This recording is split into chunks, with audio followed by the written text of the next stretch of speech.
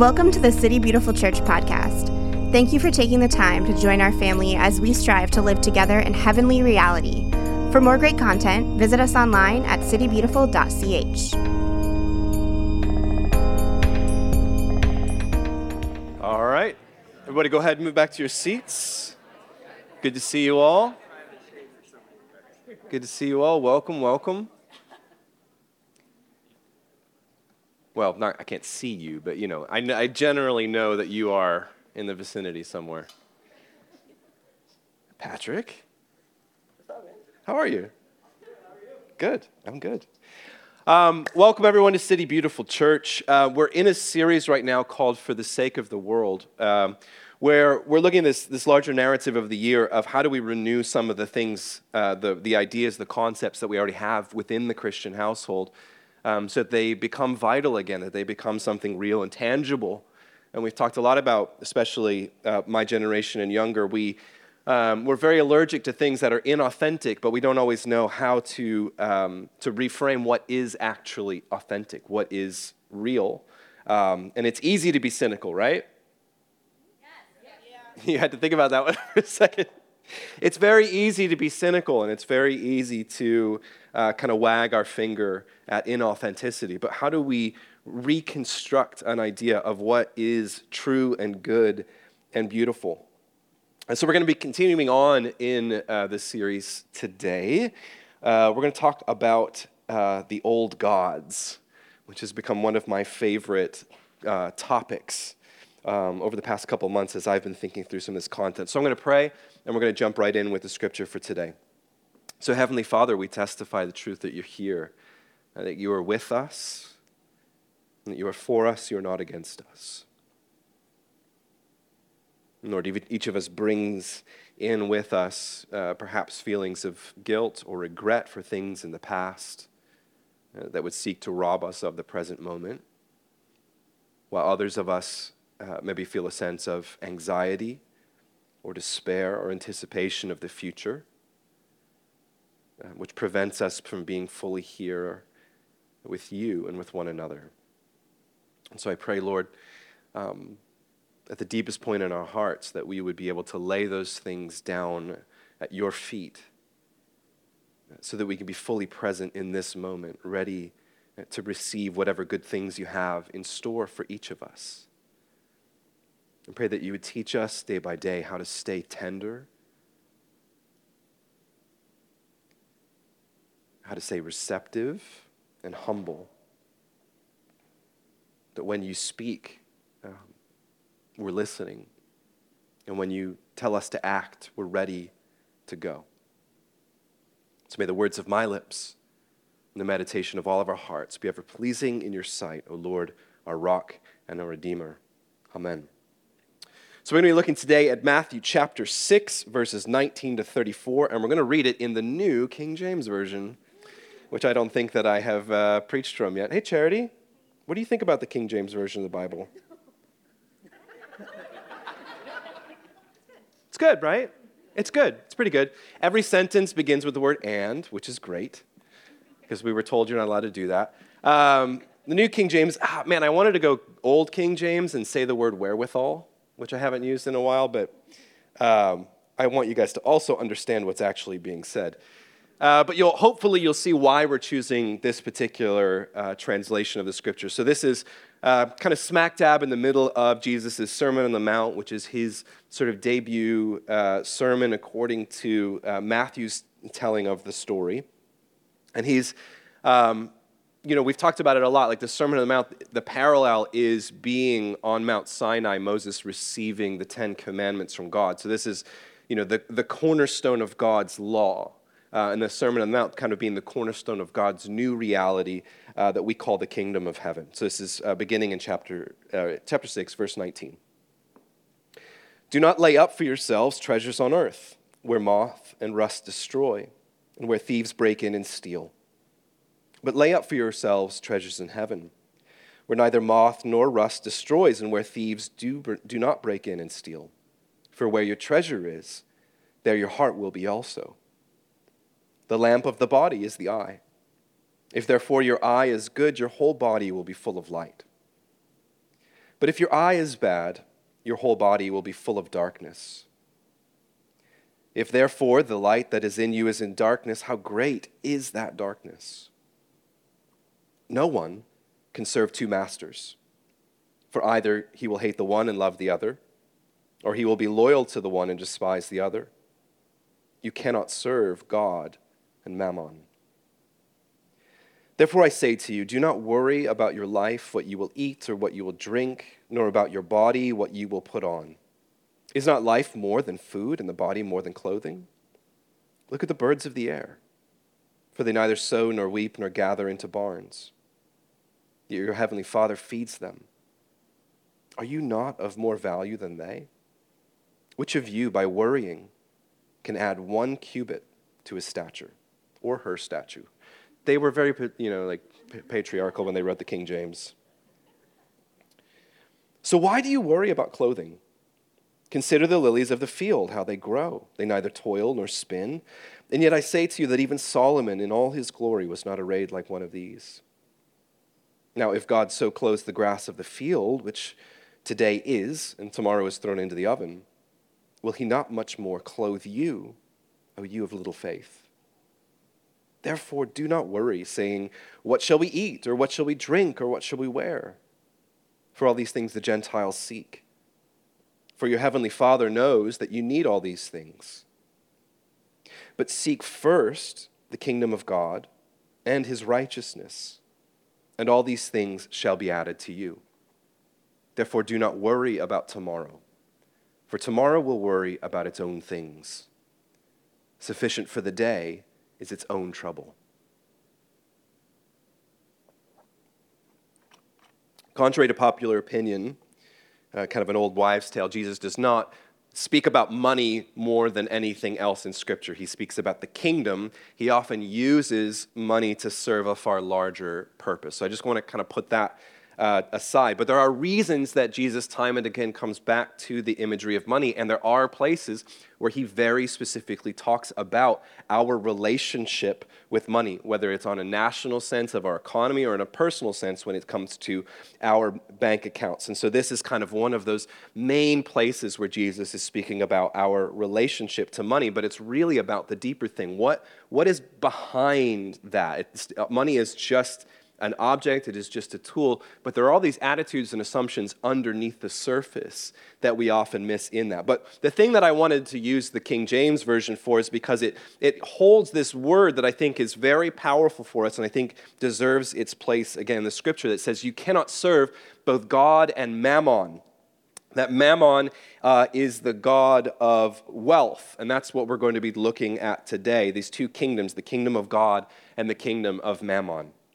One of these things that I've been absolutely fascinated about over the past several months is I've kind of observed what's happening in our country and the news and in a lot of my own theological research and kind of understanding what is the nature of human beings to deities throughout history. I've come to realize that a lot of the old gods are alive and well, but we've just rebranded them. A lot of the old gods, how many of you when you were little kids, it was like Greek mythology, or Roman mythology, like you loved Thor before Chris Hemsworth was Thor, right? You're like one of those OGs. Yeah, some of us were really weird kids, and we loved reading about gods and other cultures. We like to think that now, kind of post-enlightenment in the scientific method, like we've left behind all of that God-believing mentality, that like our ancestors, they were so superstitious, and they believed that there was gods of rivers and rocks and mountains, or there were gods of ideas like love or courageousness or getting your mail on time or whatever it might be. Like we think we've moved beyond that, but my premise to you today is that all of the mechanisms in worship of those little gods is still very much vibrant in our world today. So I want to begin kind of expositing this because I think this is a strange idea to think that a lot of these gods are alive and well, even though they're not alive in the way that you and I think of alive. Number one, I think we need to understand that worship, what is worship? Worship is attention. That's all it is. Worship is attention. Whatever we give our attention to is something that we worship. And the more that we give our attention to something in particular, the more that we give it power, and the more that it informs and begins to shape us. And so this is why we find this profound wisdom in the Psalms, where it says that we become like what we worship. That whatever we ascribe worth to, whatever demands our attention and we're giving our time, our energy, and our resources to, it begins to shape and inform us on who we think that we are. And the ultimate form of worship is sacrifice. Everything costs us in life, right? We talked about this last week. But there are certain kinds of worship where we sacrifice. We sacrifice time, we sacrifice attention, we sacrifice money. But even as I talked about after the Uvalde shooting, sometimes we literally sacrifice human beings for these larger ideals. And I've talked about it before, that a lot of times with the military-industrial complex in our country, we talk about the sacrifice that young men, mostly young men, are making for freedom, but freedom really means our own economic benefits. But we tell ourselves this story as Americans that justifies the sacrifice of young men and women to this god Ares, the god of the military-industrial complex, the god that believes that we can bring peace through military strength. And what happens is we have ideas within our culture that are at the beginning kind of useful ideas, but when enough of us give attention to them, we begin to embody them, and they become sort of these hyper beings that demand our attention. It's like they become alive. They kind of rise up from just being an idea that a couple people share, that they seem to have their own kind of intelligence, and they seem to guide the direction of those who worship them. And a lot of times these gods, these hyper beings, they make these hollow promises to us. If you give me your attention, this is what I'm going to promise you in return. And so they very much are alive in the sense that they inform us, and they seem to kind of transcend this idea that somebody's in control. How many of you like conspiracy theories? I love them. I love conspiracy theories. If it's alien related, I'm in. If it's Sasquatch, I'm in. If it's Sasquatch and aliens together, guess y'all didn't even know about that, did you? He is a trans-dimensional creature. That's why he's so hard to find. But a lot of times, one of the reasons we love conspiracies is we love to peg the problems on like these 5 people, right? Like, so the Illuminati, there's this group of people, Hillary Clinton, obviously one of them, that are in control of everything. And if we could just pinpoint like those people, like there's always like an evil guy with a mustache doing this with his hands behind the veil. And behind that guy with a mustache, there's just another guy with a mustache. And it's just guys with mustaches all the way back. And that's how conspiracies work. And we love to be able to pinpoint on, it's obviously somebody is pulling the strings and deceiving us. But I think what's far more nefarious about this idea of gods or hyper beings is that none of us really agreed to give our attention and to embody this idea and to allow it to control us and to reign over us. So with these big ideas, there's nobody really in charge. What you do find is a lot of these gods, they have priests, they have mediators, they have people who stand in the gap between the gods and us to facilitate our worship, to demand that we make sacrifice, and then to dole out the promises. And we have these temples. One of the best examples that we may ever see in history is the internet. I think the internet very much operates like a god. Like nobody's controlling the internet. It's like all of our collective desires and wants and knowledge have just been cast out into this kind of digital universe, and it's taken on a life of its own. Like nobody controls the internet. There's not a guy with a mustache, Mr. Internet, and he's like writing out all the code. It just kind of happens. But it demands our worship because the internet in a very particular way, it's alive and it's moving and it's constantly shifting and growing and evolving, and it continues to promise us certain things. Like if we give it this kind of attention, then it's going to give us what we need. And we have priests of the internet, right? We have mediators. We have people who have risen up into very prominent places in our society that are saying, yeah, absolutely, this is the hope for humanity. This is what's going to move us forward. Even I think a lot of the transhuman movement is all about us saying, like, if you give yourself over to this God entirely, it's going to fulfill all your promises. We have temples for the internet. You have one in your pocket right now or in your hand. This is a portable temple. So you don't have to wake up once every 7 days and go to this very particular place to worship for an hour and a half, and then you get to leave, and that's you done with your worship of your God. You can just pull your temple out of your pocket. How many of you, that's what happens? As soon as there's a lull, what do? We just sit here, and we're just praising and worshiping, right? Because we believe it's going to do something for us. And nobody told you that. You know what I mean? Nobody sold you that line. There was no guy in a mustache that promised you all these things. It's something intuitive that happens to us. And I think the internet operates like one of these hyper beings. And so today we see alive and well the god Ares, the myth of redemptive violence. We see Aphrodite, the goddess of erotic love. This toxic sexual positivity that we're seeing that's collapsing right now, that you should have all the sex that you can, everything that possible is on the table, no more kink shaming, all of these things, break down all the barriers of monogamy and what's normal, because that's the thing that's trapping you and keeping you from being happy. And a lot of people are feeling a lot of anxiety right now because there's absolutely no boundaries, and I should be having as much sex as possible, and I'm not, because I'm just a normal person.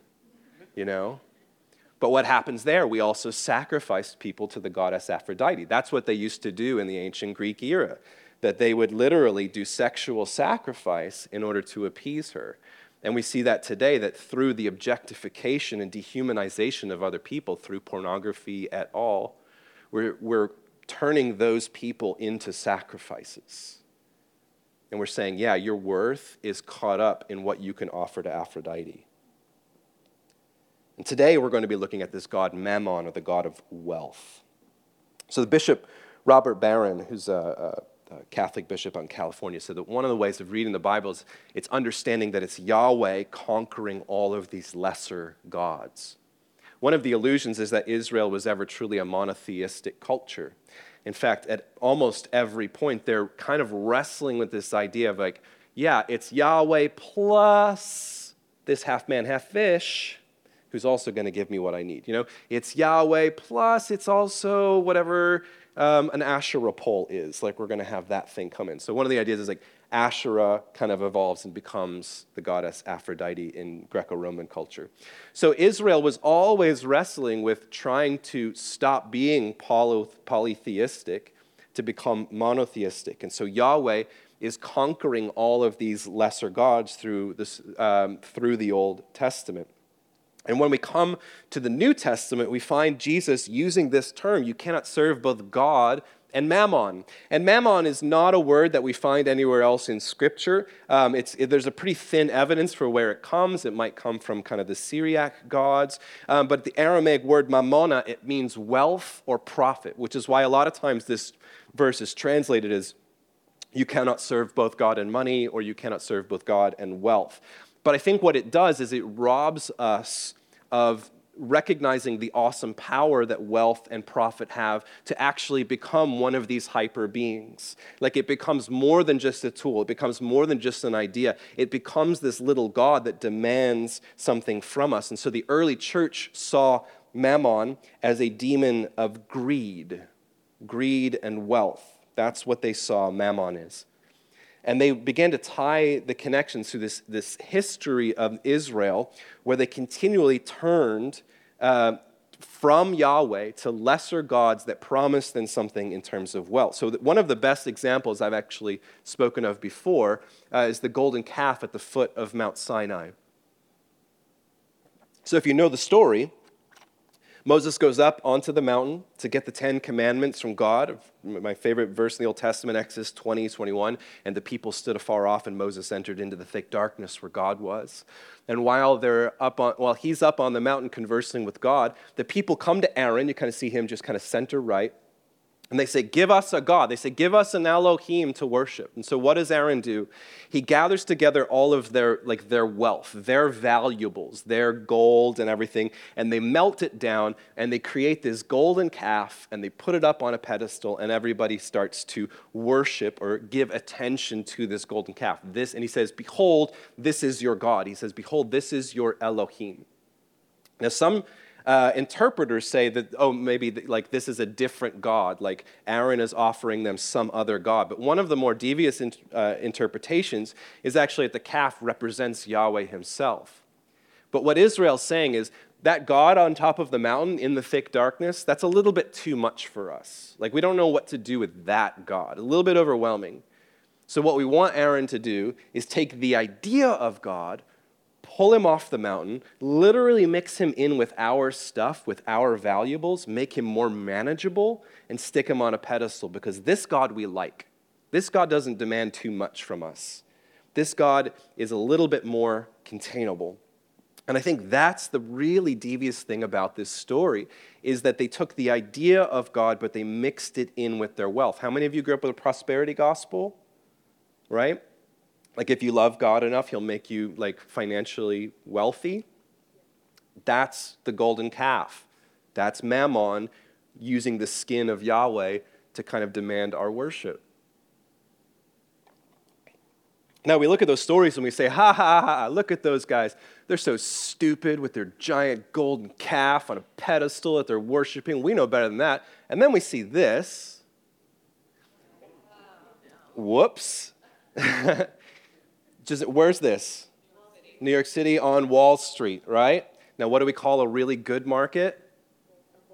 A bull market. And what do we call the market that we're just about to tip into? A disaster. A bear market, yeah. So literally, outside the stock exchange in the United States, there is a giant golden bull. Tell me that the old gods are not alive and well. We say, surely we've moved beyond all of that. Like, we're so much more rational now. We don't sacrifice people to these gods.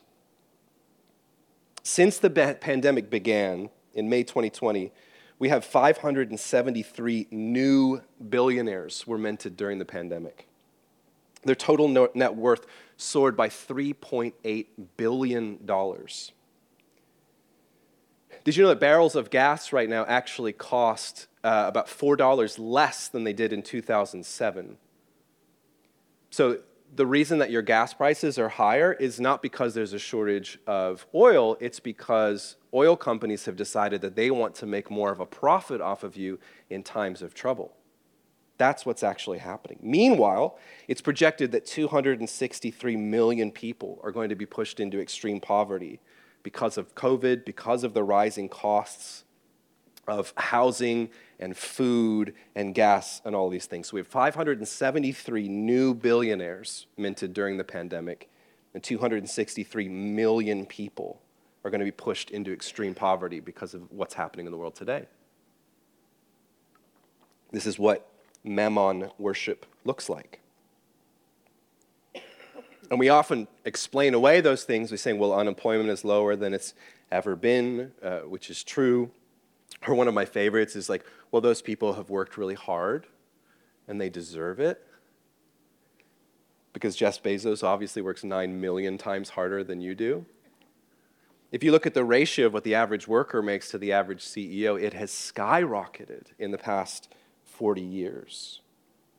But one of the tricks of Mammon is to tell us that to have wealth is a virtue. Wealth is a virtue. Like if you have money, it's because you're smart and you're talented and you have earned that. And then people who do not have wealth are stupid and ugly and just need to do harder. We've talked about it many times before, but this idea of like pulling yourself by your own bootstraps, that phrase was actually devised just over 100 years ago as a satirical notion. Like you cannot pull yourself up by your own bootstraps. But the corporatists in our society, the priests of Mammon, keep telling us, well, that's what poor people should do. They should just pull themselves up by their bootstraps because this is the land of opportunity. And so we have all these little phrases and ideas that are kind of so wrapped up that we can't see the forest for the trees. And so mammon worship in our culture is corporate, where we see things like this, where we worship what we call the almighty dollar, where we worship the numbers of the stock exchange. But mammon worship is also individual, that you and I, without realizing it, have fallen prey to the lies that mammon speaks to us, and we continue to worship to that golden calf, hoping we're going to get what we're promised. So, it's very obvious that today, just as much as in any point in history, we need deliverance from these gods who enslave us by their promises. So how does Jesus stand up against mammon? If you can read the Bible as Yahweh conquering these other gods, how can we take that lens and begin to see the way that Jesus speaks about wealth, especially in this passage where he's saying you cannot love both God and mammon. But I think it's in generosity, because generous giving in the name of King Jesus is an act of defiance against mammon worship. I know you were hoping for a far cooler way of killing gods, but you're just going to have to wait till the next Thor movie to figure out how that works. You can become a god killer. That's my Marvel tie-in for like the year, you know. I never got to be a youth pastor, so I have to make like cool movie references every once in a while. So what is the lie of mammon? Mammon whispers in your ear, and mammon whispers through your wallet to say, if you had just a little bit more in your bank account, then you'd be happy. Or for some of you, if you had just a little bit more, then you'd be safe. Or if you had a little bit more, then you could do that thing that you always wanted to do. And I think that's the primary lie of mammon, is if you worship me, I'll give you what you need, because where you're at right now in life is not enough. You need just a little bit more for happiness, for security, for power, whatever it might be. But the lie of mammon, and this is what we've deemed this consumerist mentality, to say at the core of who you are, your worth as a worshiper is that you are a consumer, which means you are inadequate the way that you are today. And the more that you consume, the more that you can find a sense of identity, and the more that you can find the love that you so desperately desire. And what we find here, the power of Jesus' words in the Sermon on the Mount, is that he says, you already have everything you need, which we don't believe because we've been so conditioned by mammon worship to say, well, no, I just need a little bit more. If there were more hours in the day, if there was more money in my bank account, if I could just work that or whatever, you know, all these little things. You realize, like, Americans take their vacation far fewer than any other society on planet Earth because we're so afraid. Because if you take what is literally owed to you by your employer, you're deemed lazy and you could lose your job. I was talking to somebody this week from our community who was saying that they were in danger of being fired for discussing salaries for a potential promotion they were taking, which is literally illegal. Did you know that it is illegal for you to be punished for talking about salaries? But we have this kind of corporate mentality that's built in, where it keeps us in this cycle of fear so that we don't talk about such things. And so Jesus stands over against mammon and says, you already have everything you need. Everything you need will be given to you. Consider the birds. Consider the lilies. There's enough to go around. One of the radical claims of the biblical narrative is that God, a generous God, created a generous world, and that there's enough in this world for everybody. But we don't believe that because mammon has so infected our mentality that we believe there are only so many resources, and so we have to, like, Jesus had really great ideas, but at the end of the day, we have to grind to get our piece of the pie. And money keeps us in this cycle of shame, which is why we don't talk about it. Now, sometimes in churches, absolutely, we have been shamed into giving. That's a very real thing. But the answer to that is not we just stop talking about money entirely, because that's when it still runs amok and controls us. So Mammon is a particularly powerful god because Mammon keeps us from talking about Mammon. And that cycle of shame ends up keeping us miserly. Do you know what the old word avarice? Have you ever heard the word avarice? It's one of the 7 deadly sins. Avarice is like hoarding. It's like greed is where you're just gobbling up a lot of stuff for people or whatever it is. Avarice is like you have something, you're just holding onto it so tightly because you're afraid of letting go. And Mammon keeps us in that greed cycle, but Mammon also keeps us in avarice or miserliness. And that's a human condition that affects both the rich and the poor.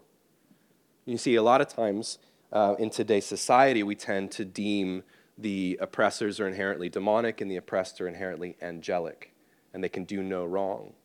But what Jesus is actually challenging us to, if you remember, his first audience that he would have been speaking to were primarily poor people, with something like a 95% tax rate based on what was being taken by the Judean government, but also what was being taken by the Roman government. And so he's the one telling them not to worry about their finances.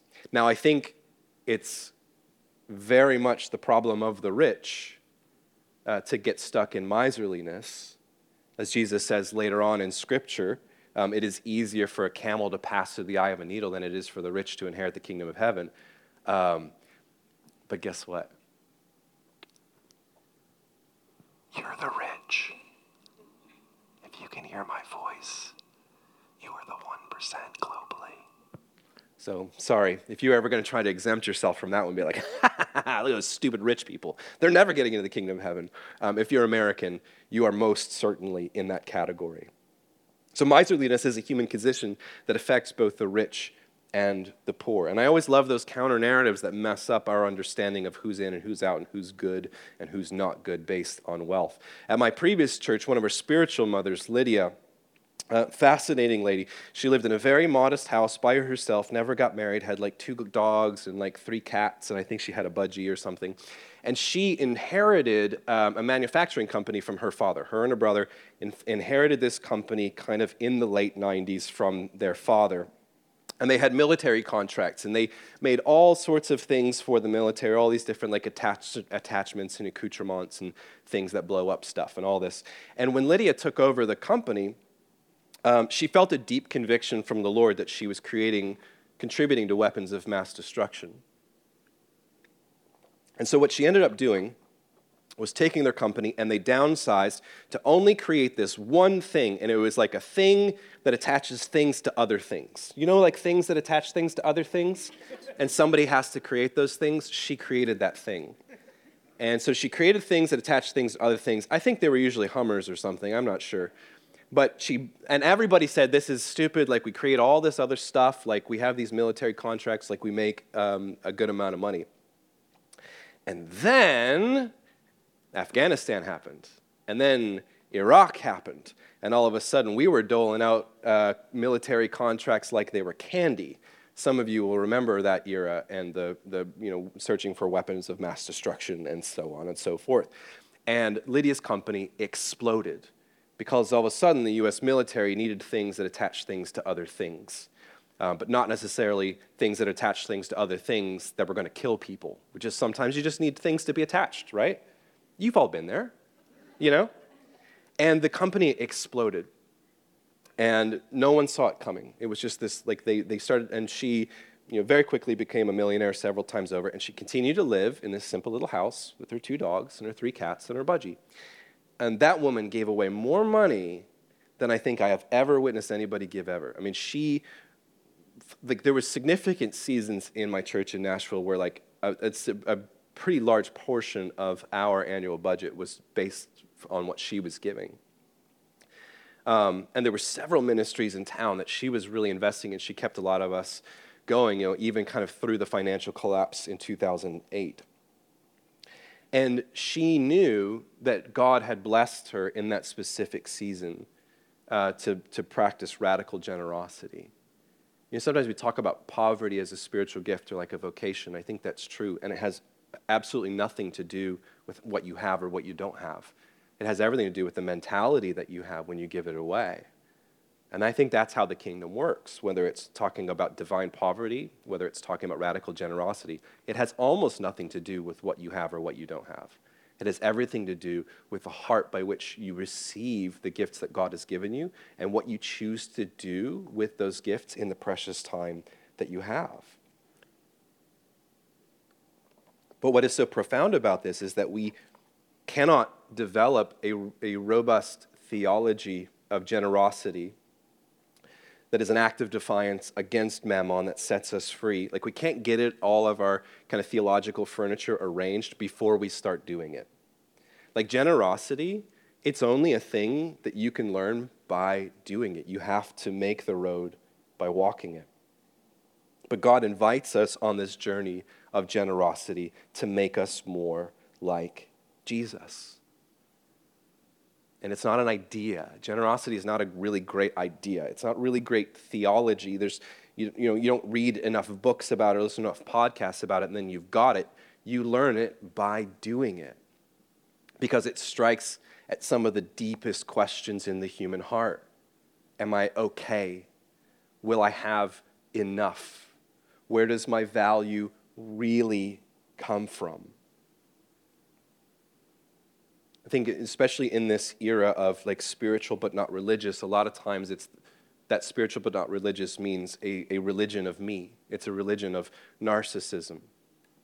And it's this result of kind of post-Enlightenment romanticism turning into emotivism where whatever I feel is the truest thing about me. So I share my truth and you share your truth, and those two truths have nothing in common because everybody are their own little emotivist islands. And that keeps us in this trap of narcissism, that a lot of our approach to religion, because everybody is religious, we all worship gods, most of us just don't even realize that we're worshiping these gods. Those gods love to keep us trapped in narcissism. They love us to tell ourselves the lie that we're in control. We don't actually worship the internet. We don't actually worship mammon. Like, we're just doing what we need to do. Like, we're getting what we deserve. And so I think following God on his journey of generosity, to learning how to make us less narcissistic and more like Jesus, is really fulfilling this idea that we become like who we worship. And we see it in very strong language several times in the Old Testament where God says, I am so flippin' sick of you singing songs to me. Like, I hate it. It's gross to me. Like, the way that you come into this place and you sing songs to me and you don't take care of the poor or the widows or the orphans or the foreigners, like, just stop. You could sing of my love forever as if, And we see this like emotional response from God. He's like, you worship me with your mouths, but you're so miserly. You're so stingy. And if we're really worshiping God, we're being transformed to look more and more like Jesus day by day. I want to kind of go back around to a couple of those verses in Matthew 6, verses 22 and 23. This is in the NIV. The eye is the lamp of the body.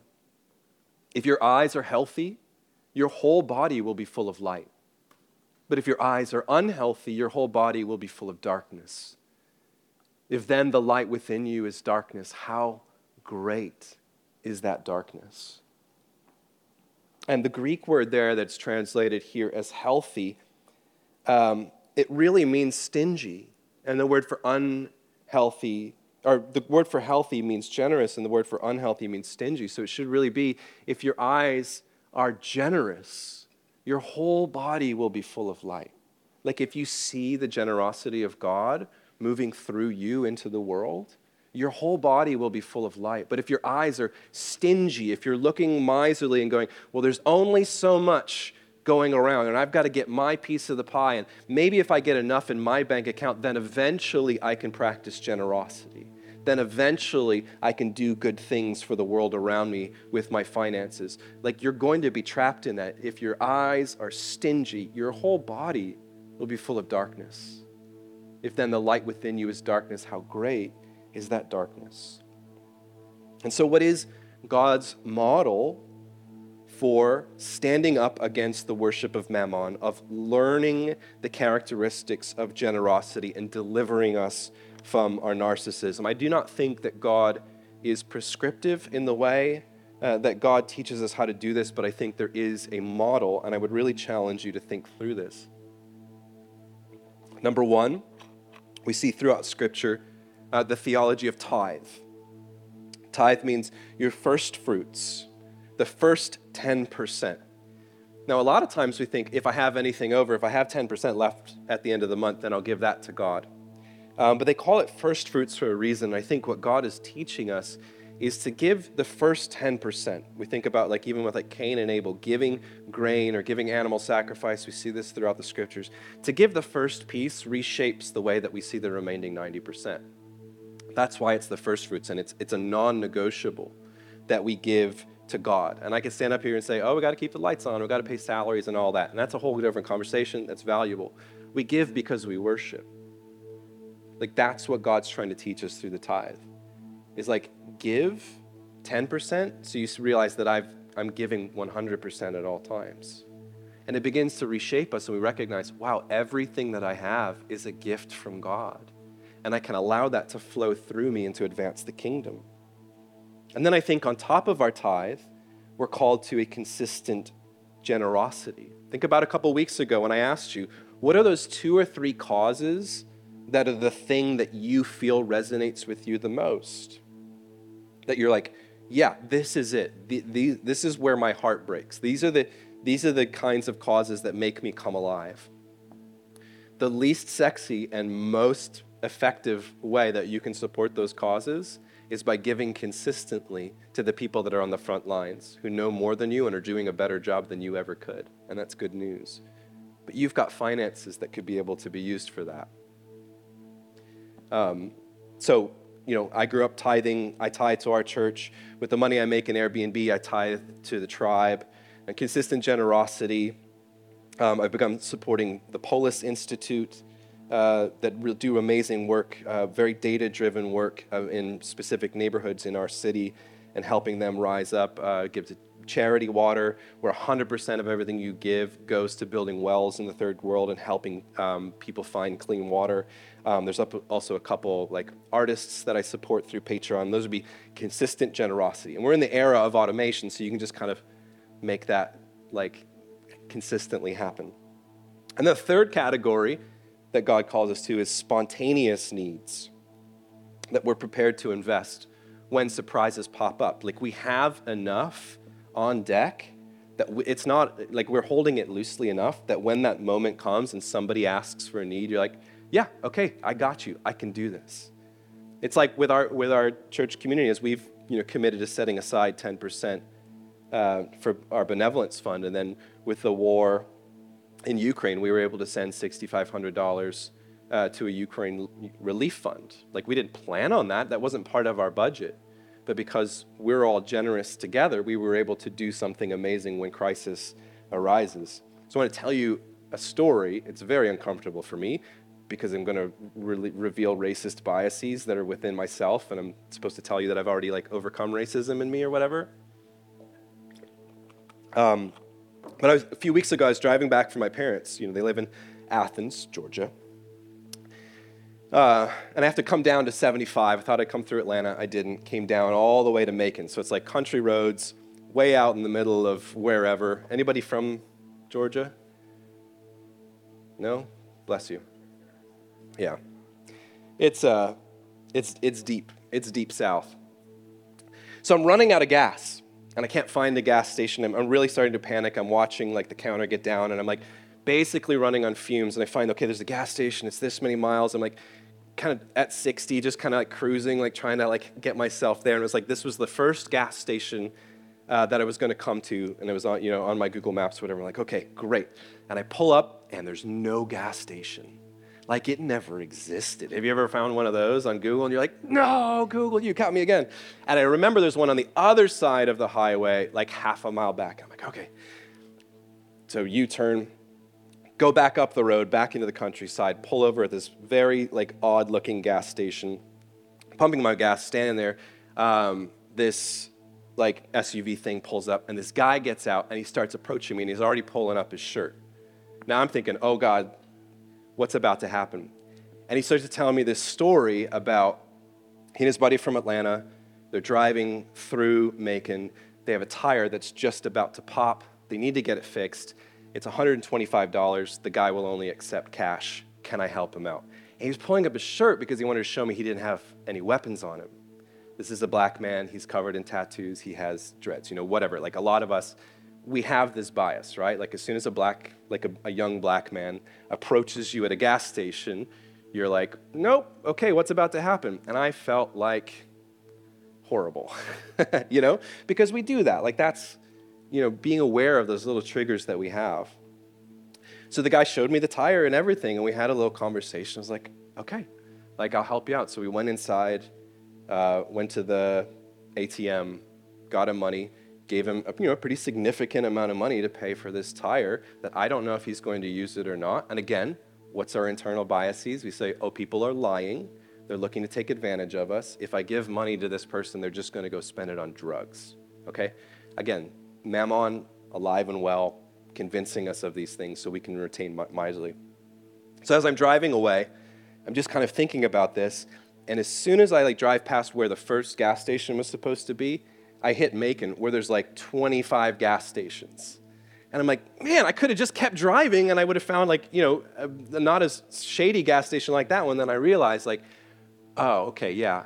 If I hadn't turned around and gone backwards to the gas station that I had already passed, I would have never encountered that guy, and I would have never been able to provide for him to get the tire that he needs to get back to, okay. So sometimes we have these moments in our lives, like when we worship Mammon, we're so closed off to it because we think everybody wants what we've got and we're holding on to it miserly, and we'll miss the moments that God gives us for spontaneous generosity. But if we're open enough to it, if we're worshiping Jesus, if we're practicing generosity, where we've shaped the 90% through our 10%, where we're devotedly giving consistently to causes we care about, then we recognize that whatever we have left, we hold loosely for these moments when God might bring us into the path of somebody who really needs help. And in doing so, we become less racist. And in doing so, we become less, critical of people who are poor or in need. And we begin to take on those eyes of God, those healthy, generous ways that we see the world and the opportunities to give that may just save us as much as it does anybody else. So that's my challenge to you this week, is to sit down and consider what is the attitude by which you hold your finances? And are you stuck in Mammon worship without realizing it? And what might be that journey of generosity that God is calling you to? So I want to invite you to stand. We're going to pray, and then we're going to give. And I love converting Scripture into prayer. I think that's what Scripture is there to do, is to teach us how to pray. So we read it, but then we pray it. So it's going to be call and response, and there's going to be a couple moments where I'm going to leave space for you just to pray in your own heart before the Lord and to really work through some of this with you. And after we close out in prayer, I'm going to invite some of the elders and our leaders to go to either side, and they're here to pray for you, whatever might be, whatever's on your heart. If you need a prayer of confession, if you just need a word of blessing, they're going to be there for you in that. And so let's pray this prayer of generosity. So I'll begin, and then you guys are going to respond. Do not store up for yourselves treasures on earth, where moths and vermin destroy, and where thieves break in and steal.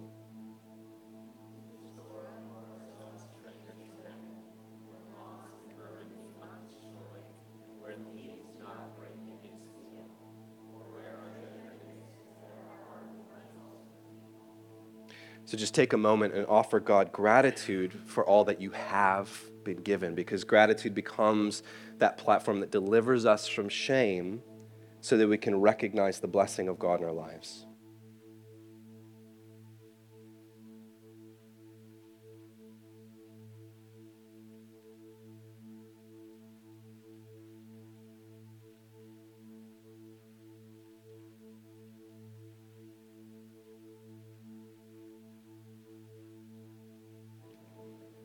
Next. The eye is the lamp of the body. If your eyes are healthy, your whole body will be full of light.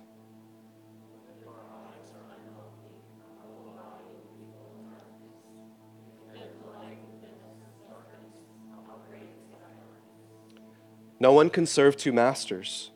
Either you will hate the one and love the other, or you will be devoted to the one and despise the other. So just take a moment to confess to God times that you have been fearful or miserly or overcome with avarice.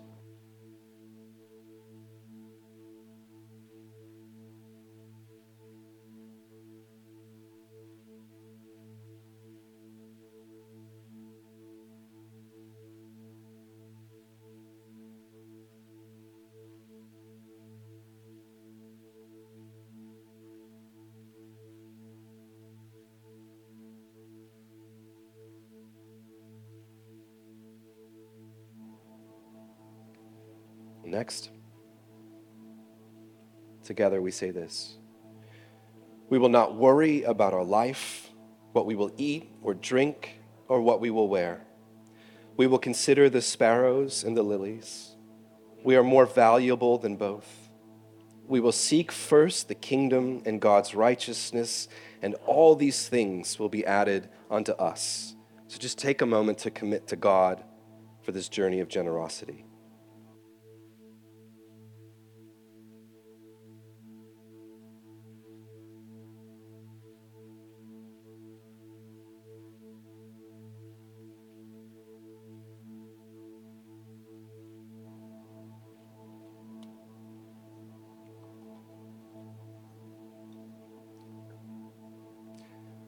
Almighty God, whose loving hand has given us all that we possess, grant grace that we honor you with our substance, and remembering the account which we must one day give, may be faithful stewards of your bounty through Jesus Christ our Lord. And we all say together, Amen. So I'm going to invite the leaders and the elders to come down and stand side by side on either side here. We're going to enter into a time of giving. Here's some of the instructions on how to give. You can go to citybeautiful.ch/give. You can text to give. Those are some of the easiest ways. There's also a box out there if you still have cash. But I want you to just to take this time in worship to see what is God stirring up in you, whether it's gratitude, whether it's confession or commitment. Like, what's that next step for you to take on that journey of radical generosity? So let's worship. This has been the City Beautiful Church podcast. To stay connected, follow us on social everywhere at City Beautiful CH. We hope you join us again soon.